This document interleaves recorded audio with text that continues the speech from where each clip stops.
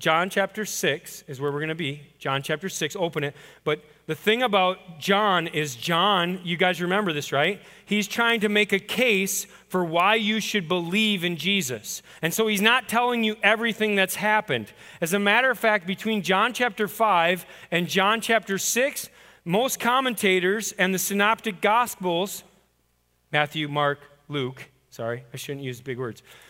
Matthew, Mark, Luke, those are the synoptic gospels, have about 6 months worth of Jesus' teaching and ministry right in between here. 6 months. Just gone. Well, John's not trying to tell you everything. Luke was trying to do that. John's trying to tell you how you can be sure and believe in Jesus Christ as your Lord and Savior, and how, by believing in Jesus Christ as your Lord and Savior, you will have life eternal. That's what John's doing. And so he comes to chapter 6, and I need to give you some background. Are you ready for the background? Say, I'm ready. All right, great. So here it is.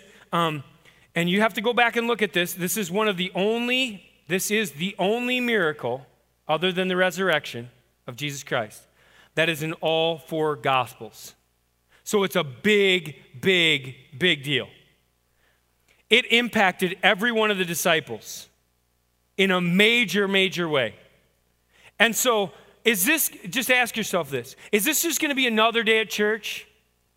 Is this going to be like, we're going to do chapter 6 instead of chapter 5? Or is this like, hold on, this is a passage that impacted these disciples so much they were never going to forget it. This could be the Sunday. Every day with Jesus is an opportunity for Jesus to come and to wow you, to do the impossible when you thought it wasn't possible. And I got to give you the context in which Jesus does this. First, Jesus sends the disciples off, 2 by 2, the 12, to preach the gospel. And he empowers them with signs and wonders. They do signs and wonders. They do miracles. They're like Jesus. And people are like, what? Maybe you want to do that. Go ahead. It's kind of fun. It's like, you're like, why do you get to have all the fun up there? I know. It's like, what in the world is going, like, the 12 disciples are now doing this. Even Judas? Think about it now. God can use anybody. And these people are doing miracles. And they come back to Jesus. Okay, that's one. And Jesus is doing things. Jesus is doing some amazing things during the time even the disciples are out, and he gathers the largest crowd he's ever had. This is the pinnacle of his ministry, right before he's going to do the bread and come back for that next week. All right, so you need to come back. All right, so this is the largest crowd. So his ministry is thriving. Things are awesome. But there's one other thing you need to know. Right before this, John the Baptist gets beheaded. You ever been like that? I don't know how to feel. Am I happy? Look what God's doing. Am I sad? Ah! John the Baptist was a forerunner to Jesus. He was a cousin. He pointed to Jesus. He was the mentor of at least some of the disciples. They were his disciples before they were Jesus' disciples. This is a death in the family. Man, how good is God that we're in this passage on this day? We didn't even have a preaching calendar. And here we are. I'm just astounded by God and what he does. That we can be in this spot where you're like, good collides with bad. I don't know how to feel. I'm excited, but I'm tired. I'm encouraged, but I'm feeling attacked, right? Fragile, for sure. You're in this fragile spot where you're like, what is going on? Should I be happy? Should I be sad? Should I cry? Should I yell? I don't know what to do. That's where the disciples are at. Now you know the context. And I think we've all been there at some time in our life, and maybe you find yourself there today like I do. I had a pastor friend, his name is Rob Willie, he preaches down in Davenport, Iowa. And when we were getting trained to be a senior pastor, he said, Steve, watch out for Mondays. It's like, what? What are you talking about? It's like there's this thing called aesthetic letdown. You come off the cliff, right, of preaching, and everybody's there gathered together, and we're like, go! Let's exalt the Lord together. And you come off of that every Monday. And it's like, oh man, I got to have another message. They're coming back and they're bringing their friends. And by the way, I don't like how well I did it. I forgot to say that, and that was dumb, and. It's the truth. And so, I think we've all been there. In that spot where you're like, it's fragile. So what do we do? What do we do in that spot? In that spot in our journey with Jesus? Here's what we do. In our journey with Jesus, we listen and we learn. We listen and we learn. Everybody say listen. Who are you listening to? Who are you listening to now? You're listening to the Lord. Right? This is His word. Who are you learning from? The Lord. Right? Take me out of the equation. Best I can, I'm going to do that. And learn from the Lord today. Listen to the Lord today. We're on a journey with Jesus. So let me read chapter 6, verses 1 through 15, and I'm just going to give you 3 steps on our journey. Here it is. Again, you can go read this in other places. Matthew 14. Go ahead and write that down in your Bible if you want. Matthew 14. Mark 6,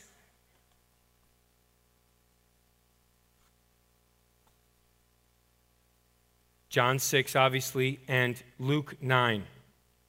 Matthew 14, Mark 6, and Luke 9. All right, let me read.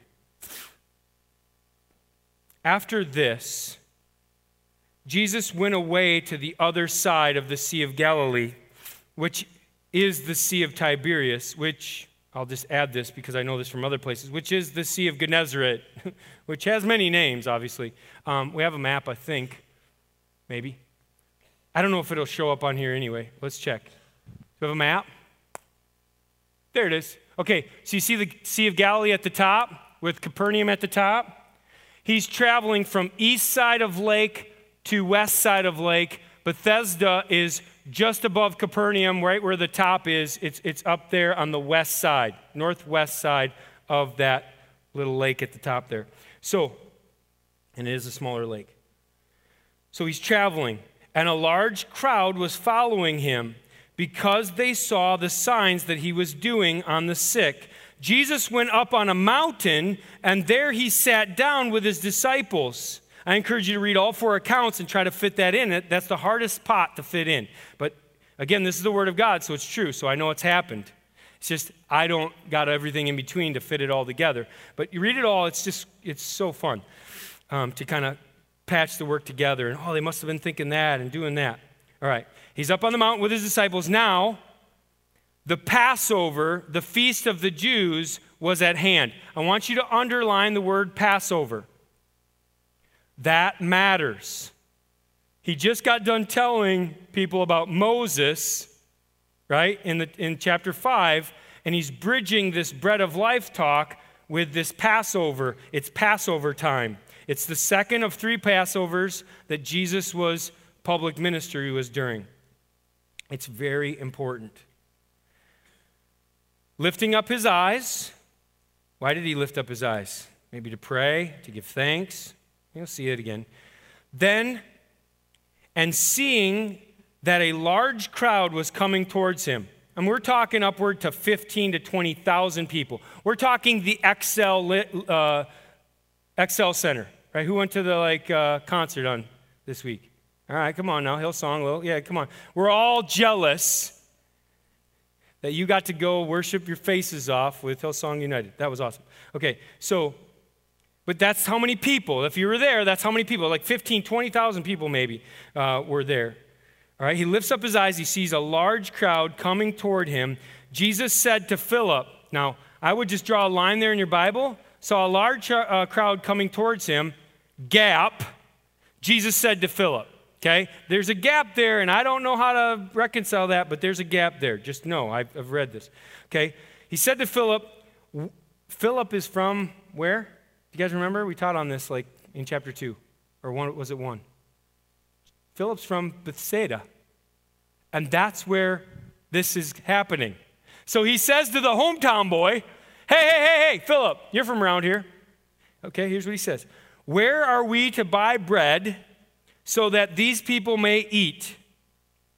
And he said this to test him, for he himself knew what he would do. If you don't have that underlined in your Bible, I'm going to encourage you right now to get something on that. Jesus knew from the beginning of eternity, from the beginning of the world's creation, what he was going to do on this day, and yet he asked Philip because he was testing his faith. It's pretty crazy. Philip answered him, 200 denarii. Denarii is a day's wage, so a wealthy person might make a denarii a day. 200 denarii, so about 8 months' worth of wages. 200 denarii worth of bread would not even be enough for each of them to get a little, just a taste. One of his disciples, Andrew, Simon Peter's brother, always recruiting people to Jesus, you can look back at that too. He brought Simon Peter to him, said to him, now, this is the only time we ever hear Andrew speak in all of the scriptures. So you're like, oh, I'm listening, right? Here it is. He said to him, there is a boy here who has 5 barley loaves and 2 fish. And then he must have a reality check in the middle of his sentence. 15,000 people. But what are they for so many? Jesus said, have the people sit down. And you know this from the other passages in group of 50 or 100.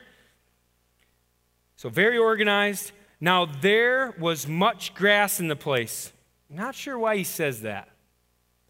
But it makes me think of Psalm 23. It's going to make you lie down in green pastures. It's going to nourish you. He's your shepherd. So I'm not sure why that's in there, but let's just go with that. Psalm 23, it makes me think of that. So the men sat down, about 5,000 in number. Every story calls it the same number. Every account calls it the same number. Jesus then took the loaves, and when he had given thanks, in the other passage says he looked up and gave thanks, looked to heaven and gave thanks. He distributed them to those who were seated. And in the other passage, it's like he kept breaking the bread. How tired were his hands by the end of 15,000?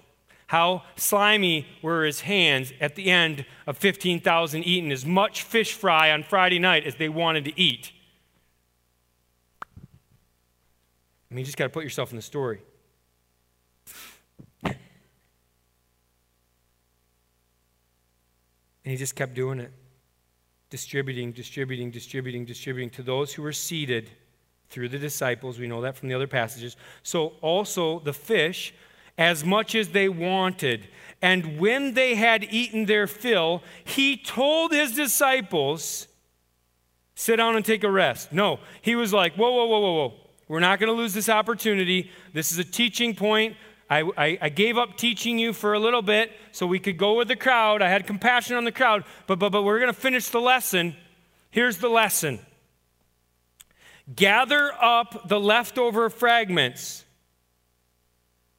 that nothing may be lost. So they gathered them up and filled 12 baskets with fragments from the 5 barley loaves left by those who had eaten. Doggy bag, anyone? Should have got one of these on your way in. If you didn't, you can get them on the way out, or they're up here in front. But I'm telling you, they each got a doggy bag. You each got something to remember this meal by.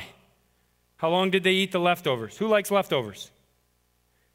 Come on, that was too quick. Who likes leftovers really? Like, it depends on what it is.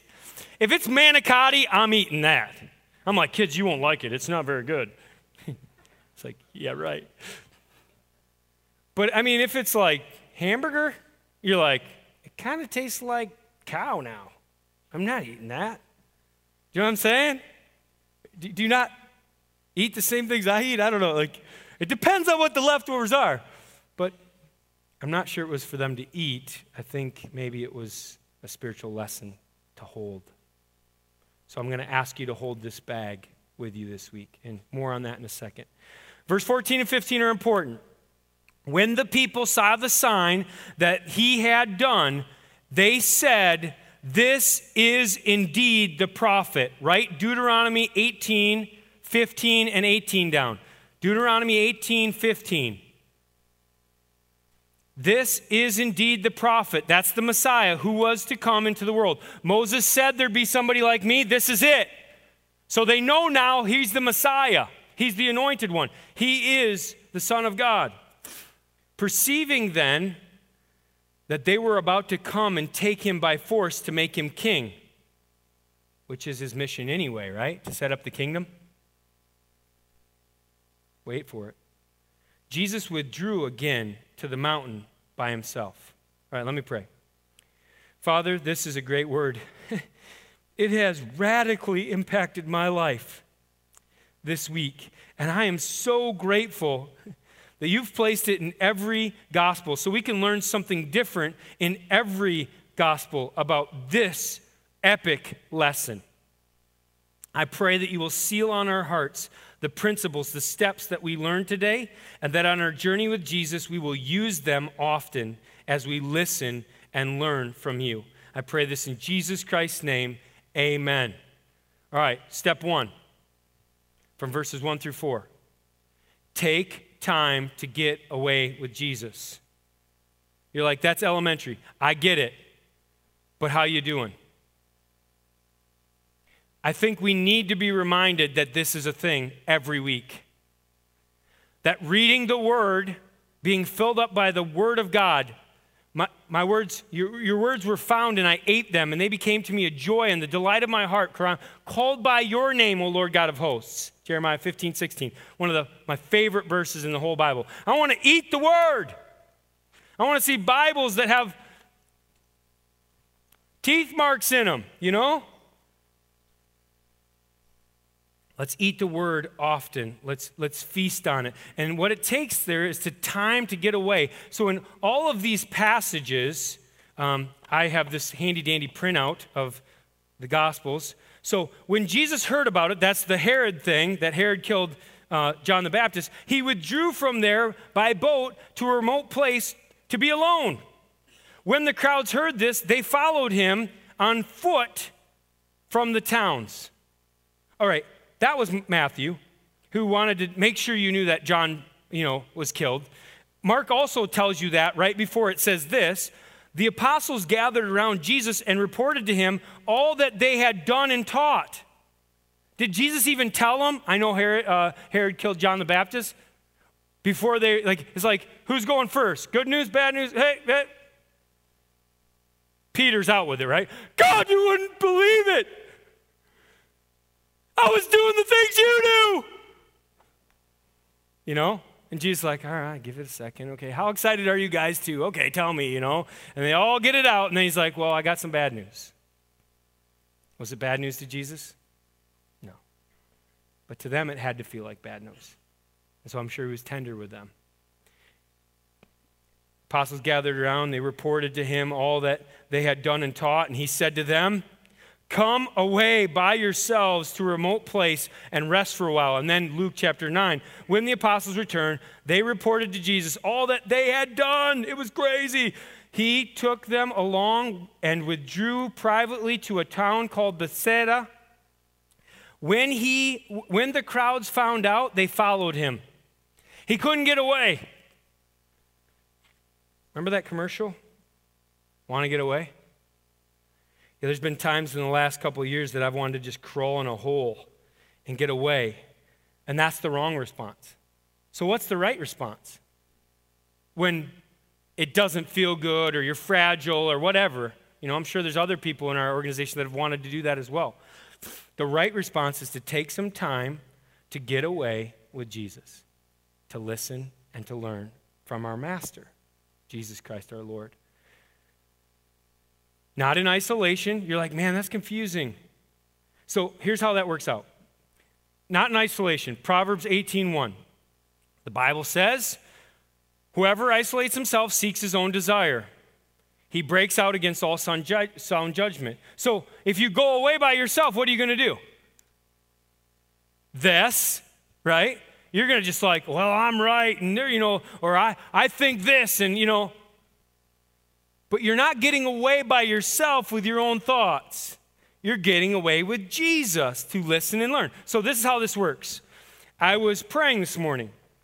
I'm on my knees in my study, and I'm praying, right?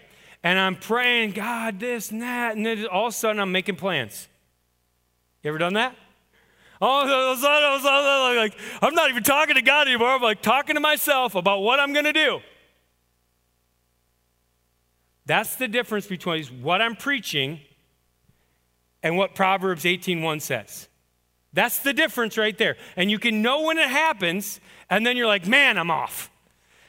Talk to God again, listen to God again, right? Not making my own plans in my own head again. Do you see the difference? Okay, that's really helpful to me. I hope that's really helpful to you. In your time in the Word, in your time in prayer, listen and learn. Don't just use that time. Oh yeah, I get alone. I meditate every day in the morning. I just talk to myself in my head. Not what we're looking for. Let God speak to you through His Word. Talk to God, listen to God. That's what we're going for. So again, the point is, take time to get away with Jesus. All right, now listen. I got to ask this. How is your time in the Word? How is your time in prayer? I got to ask myself that too. How is your relationship? This has been a really busy week. A lot of transitions, a lot of hands-off. So how's your relationship with your loving Father? Just a good check-in. No condemnation. Well, I'll answer to one person. His name is Jesus. But I think it's a good check-in to be like, okay, am I really getting away with God and listening and learning? That's step one when it's fragile. That's step one when you want to be like, it's awesome. Somebody died. Ah! Okay? Let me finish the point with this.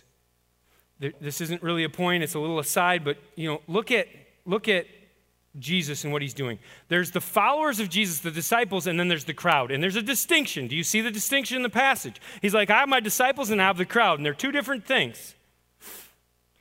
And I think maybe that's a good thing for you to know where you're at. Are you crowd? Are you just showing up once in a while? Or are you like, I'm all in disciple of Jesus Christ? I'm opening the Word with Him. I'm praying. I'm finding my strength in Him, not necessarily in just right here and right now.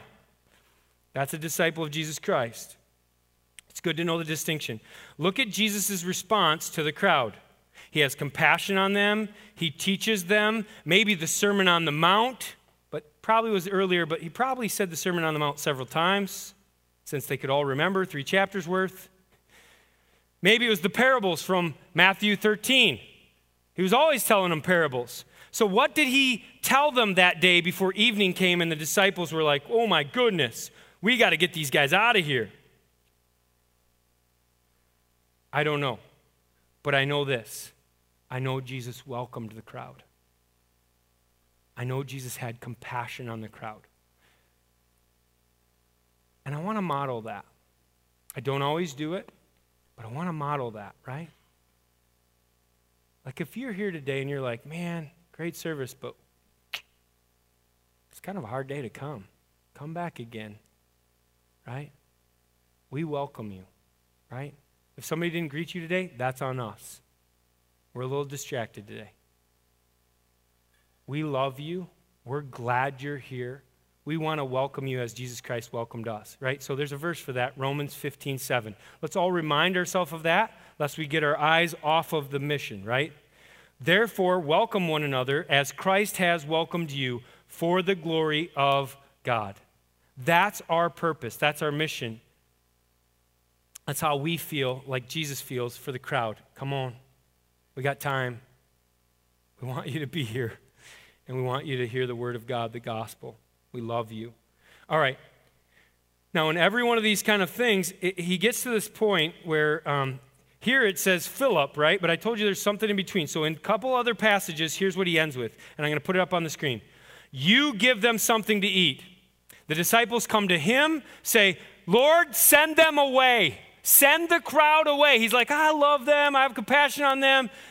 And he says, hey, let's just test that awesome power we were having. You give them something to eat.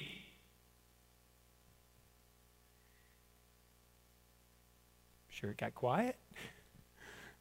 And that's probably why Jesus had to be like, hey, Philip, you're from around here. How about you? And he says what he says here. Where would we buy bread for these people to eat? He did it to test him. He's teaching all of them, but he's testing Philip. 200 denarii wouldn't be enough. Woo! So Philip from Bethsaida is pessimistic. If only we had the money, Jesus. I know a great restaurant down the street. You know? If only we had the money. We could make this all go away. But it's impossible. We don't have the money.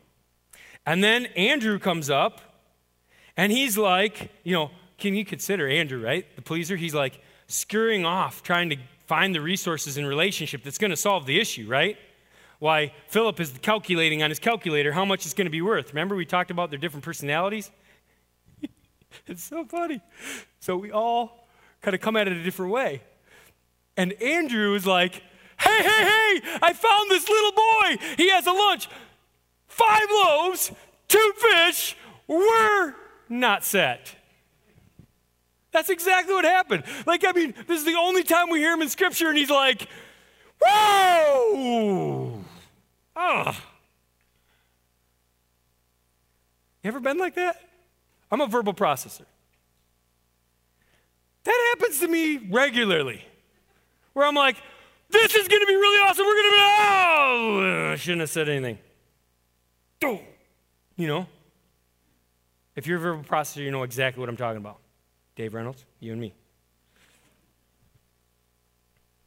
And sometimes you get to that middle of the sentence and you're like, dude, I just messed this up. I need to be quiet now.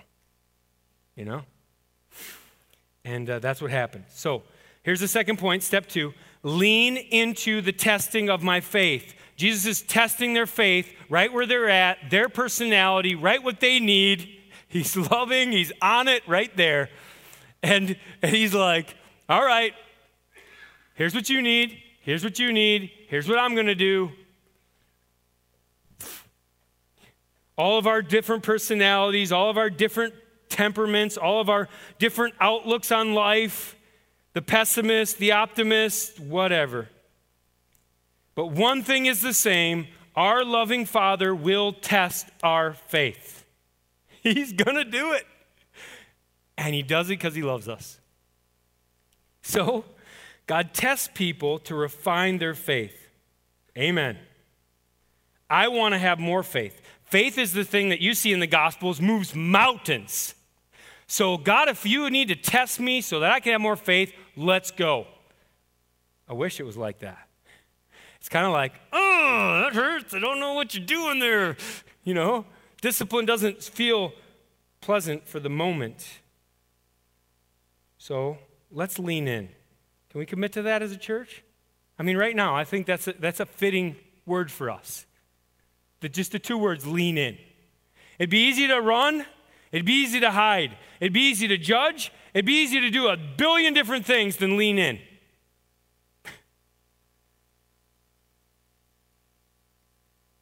To be honest with you, there's been times it's like, man, this is too hard, right? But I've committed to the elders. I've committed to my wife. I'm called. I'm committed. I'm leaning in, no matter what. And I think that's a good thing. It's a good thing. And I commend us all to lean in some way, right? It doesn't have to be a job or whatever. Just find your way and lean in. Now, verses 14 and 15, I mentioned those. So, this was a test for Philip. It was also a test for Andrew and the other disciples. But you got to know this. This was a test for Jesus as well. You're like, what? Jesus came to set up a kingdom. He had a kingdom. They wanted to make him king. So why doesn't he just set up his kingdom? It's not the right time. It's not the right way. Here's the phrase I want you to write down. The cross comes before the crown. You gotta get that. The cross comes before the crown. I need to spend a lifetime of suffering and laying it down for Jesus Christ before we see Jesus Christ face to face and he says, well done, here's your riches. It's hard, I know. You know, if you've been a Christian long, if you got baptized, the week you got baptized, it was like, what happened? Because you pledged allegiance to Jesus and Satan said, I'm going to hit you. He hates you because he hates your Lord. And so we're called to suffer. We don't want to suffer for our sin. 1 Peter 4. We want to suffer for the sake of Christ. That's a fine line too. That is another day. The cross comes before the crown. Take up your cross and follow Jesus Christ. Here's the lesson. Whenever we're in need, wherever the need is, whatever the need is, give all you have to Jesus in the need and let him do the rest. How about that? It's like, here's what I got, Jesus. Seems impossible. And he's like, yeah, without me it would be, wouldn't it? Glad you're here, Jesus. Glad you showed up again today. It's a good walk with you. Let him take care of the rest. All right, step 3. Everybody tracking? I need to be done. Step 3. Give thanks for all that God has provided. Give thanks for all that God has provided. When he had given thanks, he distributed it. Jesus was not going to do this miracle before he taught the disciples that giving thanks is a thing. Let's thank God for the hillside. Let's thank God for these 5 loaves and 2 fishes. Let's thank God for this crowd that's following us. Let's thank God for these disciples that are tired but not giving up. Let's thank God for the Holy Spirit's strength in Jesus Christ himself to be on mission when he could have just walked off and become Invisible Man again, right? Give thanks for all that God has provided. Jesus' example of giving thanks, the Jewish tradition was giving thanks before and after a meal. You guys ever do that?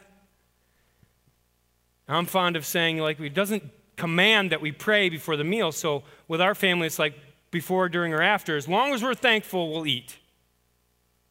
But pretty soon, that gets like, oh, we forgot to pray. Do you understand what I'm saying?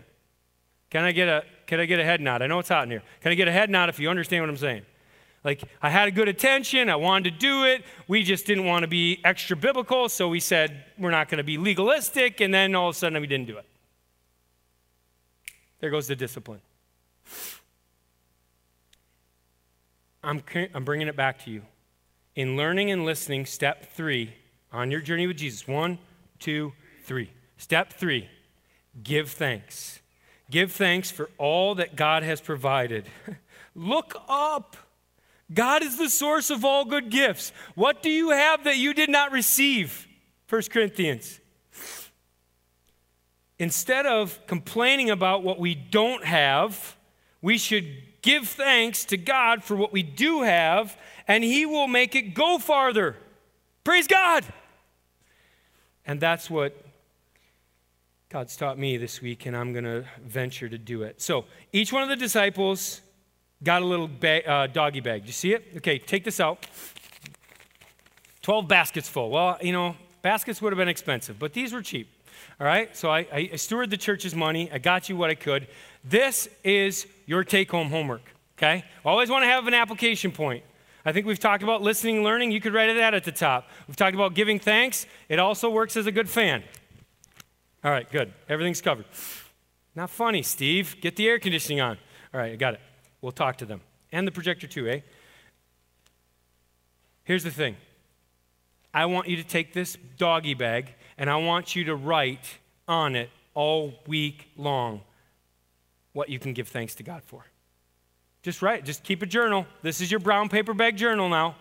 You might have to rip it open and get on the inside. You never know. And I want you to write everything you want to give thanks to God for.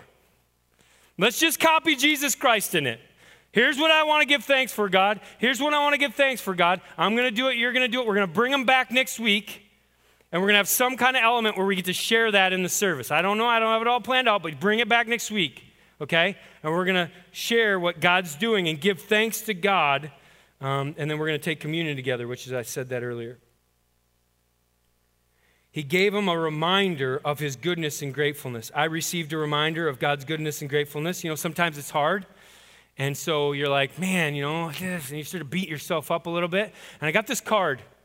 My wife and I sent a graduation gift off to somebody that used to be in our church. Here's what it says. Dear Diedrichs, thank you so much for the graduation gift. It was very thoughtful of you. Receiving this gift gave me a moment to think back to all the wonderful memories that we had with Harvest. Looking back, I can contribute some of my best habits, such as reading my Bible every night and every morning, to your efforts in encouraging me to grow deeper in my faith. We all miss you very much and hope to see you soon. Sincerely, Carson. This kid was 11 when he was here. And he's writing that card back saying, you impacted, the church impacted, the children's ministry impacted my life for Jesus Christ. I read my Bible, the living word of God, every day, morning and night. Let's just go. Yes, I'm on that. That's awesome. And so lest I get my head down and be like, oh, it's so hard. Lift your head. He's doing something. He's encouraging us, even in the hard, along the way. And I'm so very grateful when he blows those kisses because it keeps us going. So take the bag home, write down your things, give thanks to God, and bring it back next week. Okay, now, so much more I want to say. So many more application points. But I'm just going to get to this. I'm going to go through the rest of the message. I'm going to ask the staff, come on up. Chris, Crystal, I think Ben and Mallory are coming too. Come on up. I'm just going to go back through it again, okay? Journey with Jesus. I want you to listen and learn. That's what the title of the message is. That's what it's all about. Listen and learn, okay? Number one, here's the first step. Take time to get away with Jesus. We all need that.